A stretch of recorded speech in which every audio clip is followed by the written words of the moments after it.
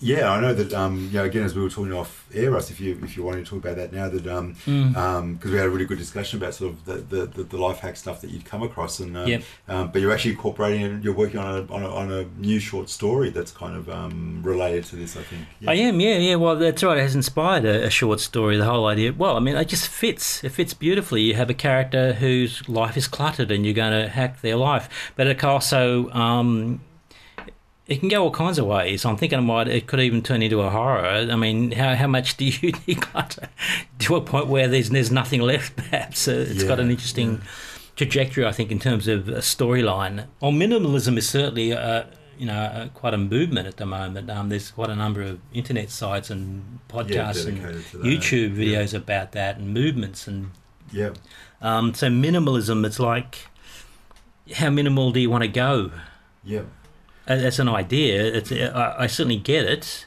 Yeah. But what are you left with in the end?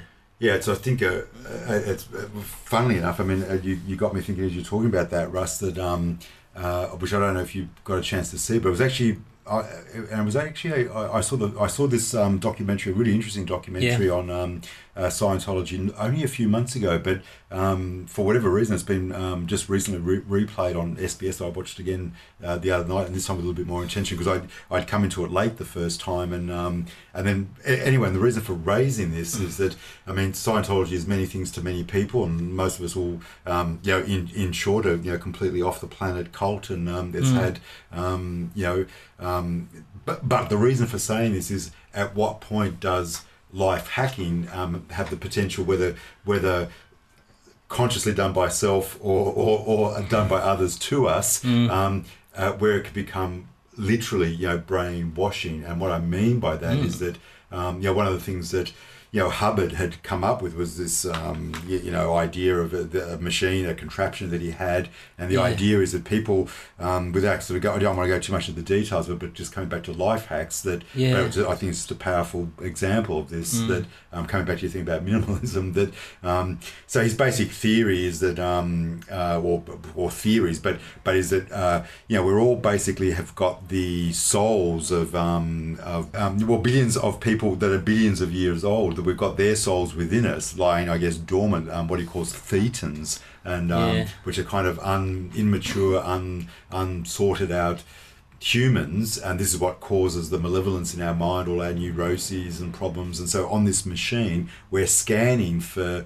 these in our body so that we can remove them and then go through these intense psychological sessions where basically the idea is that people that are more clear than us, and is the term that he interestingly brings in, that becomes famously associated with Scientology, is the whole idea of going clear, meaning you're starting at almost, think of Pol Pot at a sort of a year zero, where you're wiping the slate clean and you've got rid of all your gremlins and all your neuroses and subconscious habits and whatever it is that's holding you back, and you clean all that slate clean, you erase all that. Whether it works or not, it's another story, but you do all that with the view that only then can you really become a ready to go full human being that's all of its potentiality is there to be realized because you've got rid of all that.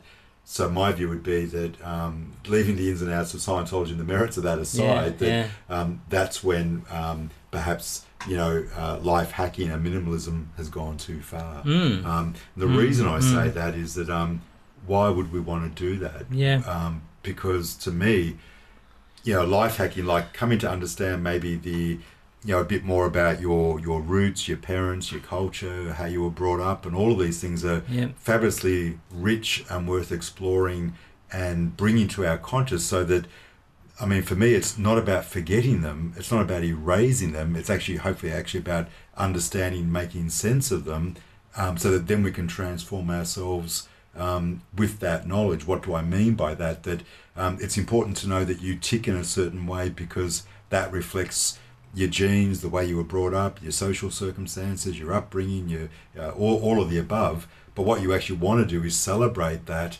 but now consciously decide on the bits that you want to keep and the bits that you don't, because by bringing them into your conscious mind, you can now actually you don't any longer have to act out of them subconsciously because you're not even aware that they're there. You're now aware that those quirks are there, and you get to decide how much of that you want in your life or you don't.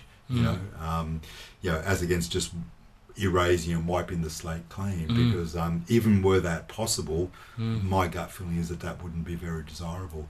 I want to remember the good and the bad. It's what makes me me, and that's isn't that in the end what it's all about? Is who the fuck are you? Why are you here?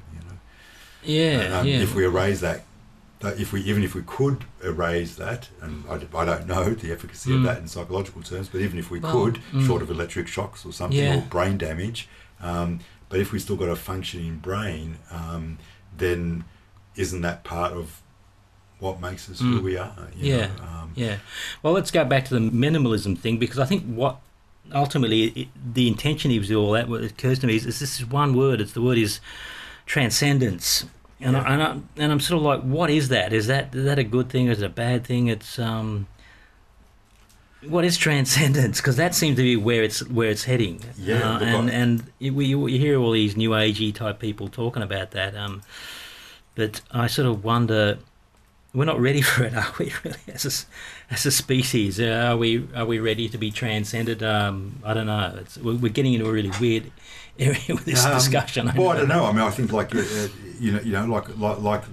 we were saying. I mean, we want to spend a bit more time, I guess, sort of looking at some of these portals. And here's another one around, particularly, one of our aims with the with the podcast is that hopefully it does a whole lot of things, but mostly when it's most powerful, when we will think that we've done something useful, something that's had impact, is if it transforms both our lives as creators and hopefully the lives of other people, because it opened them up to something that wasn't there before, a new way of seeing something, a new perspective, a new author, a new film, a new whatever it is, a new way of understanding or making sense of something.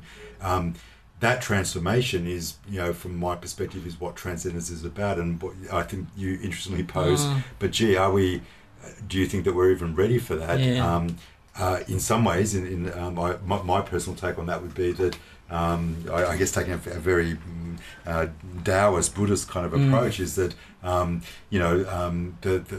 master will come when the student is ready. We can't transcend until we can. So it's almost a non-question. I didn't want to confuse it though with transformation. I don't think see this as the same thing or similar even. I think it's more. It's a non-corporeal thing, whereas we're talking more about, in terms of transforming, we're talking in terms of thought and ideas and our behaviour and our outlook on life and our intelligence even perhaps. In a real world sort of setting.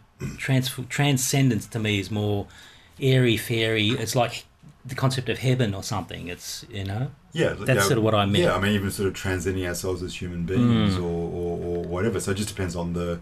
But I guess it's transcendence by definition is transformative, but transformation is but maybe the vehicle or one element of transcendence. Transcendence is actually going, from my perspective, going beyond whatever it is that whatever state we're in. But I mean, maybe sort of bringing it back home. I'm just having a quick look on Wikipedia, and it gives in its philosophical sense, it states it's climbing or going beyond some philosophical concept or limit, getting outside of that. Ultimately, I guess, and that brings it maybe back home to life hacks. Ultimately, that's, I guess, what you're trying to do. But even the process of trying will be transformative as to whether it becomes transcending. Well, time will tell.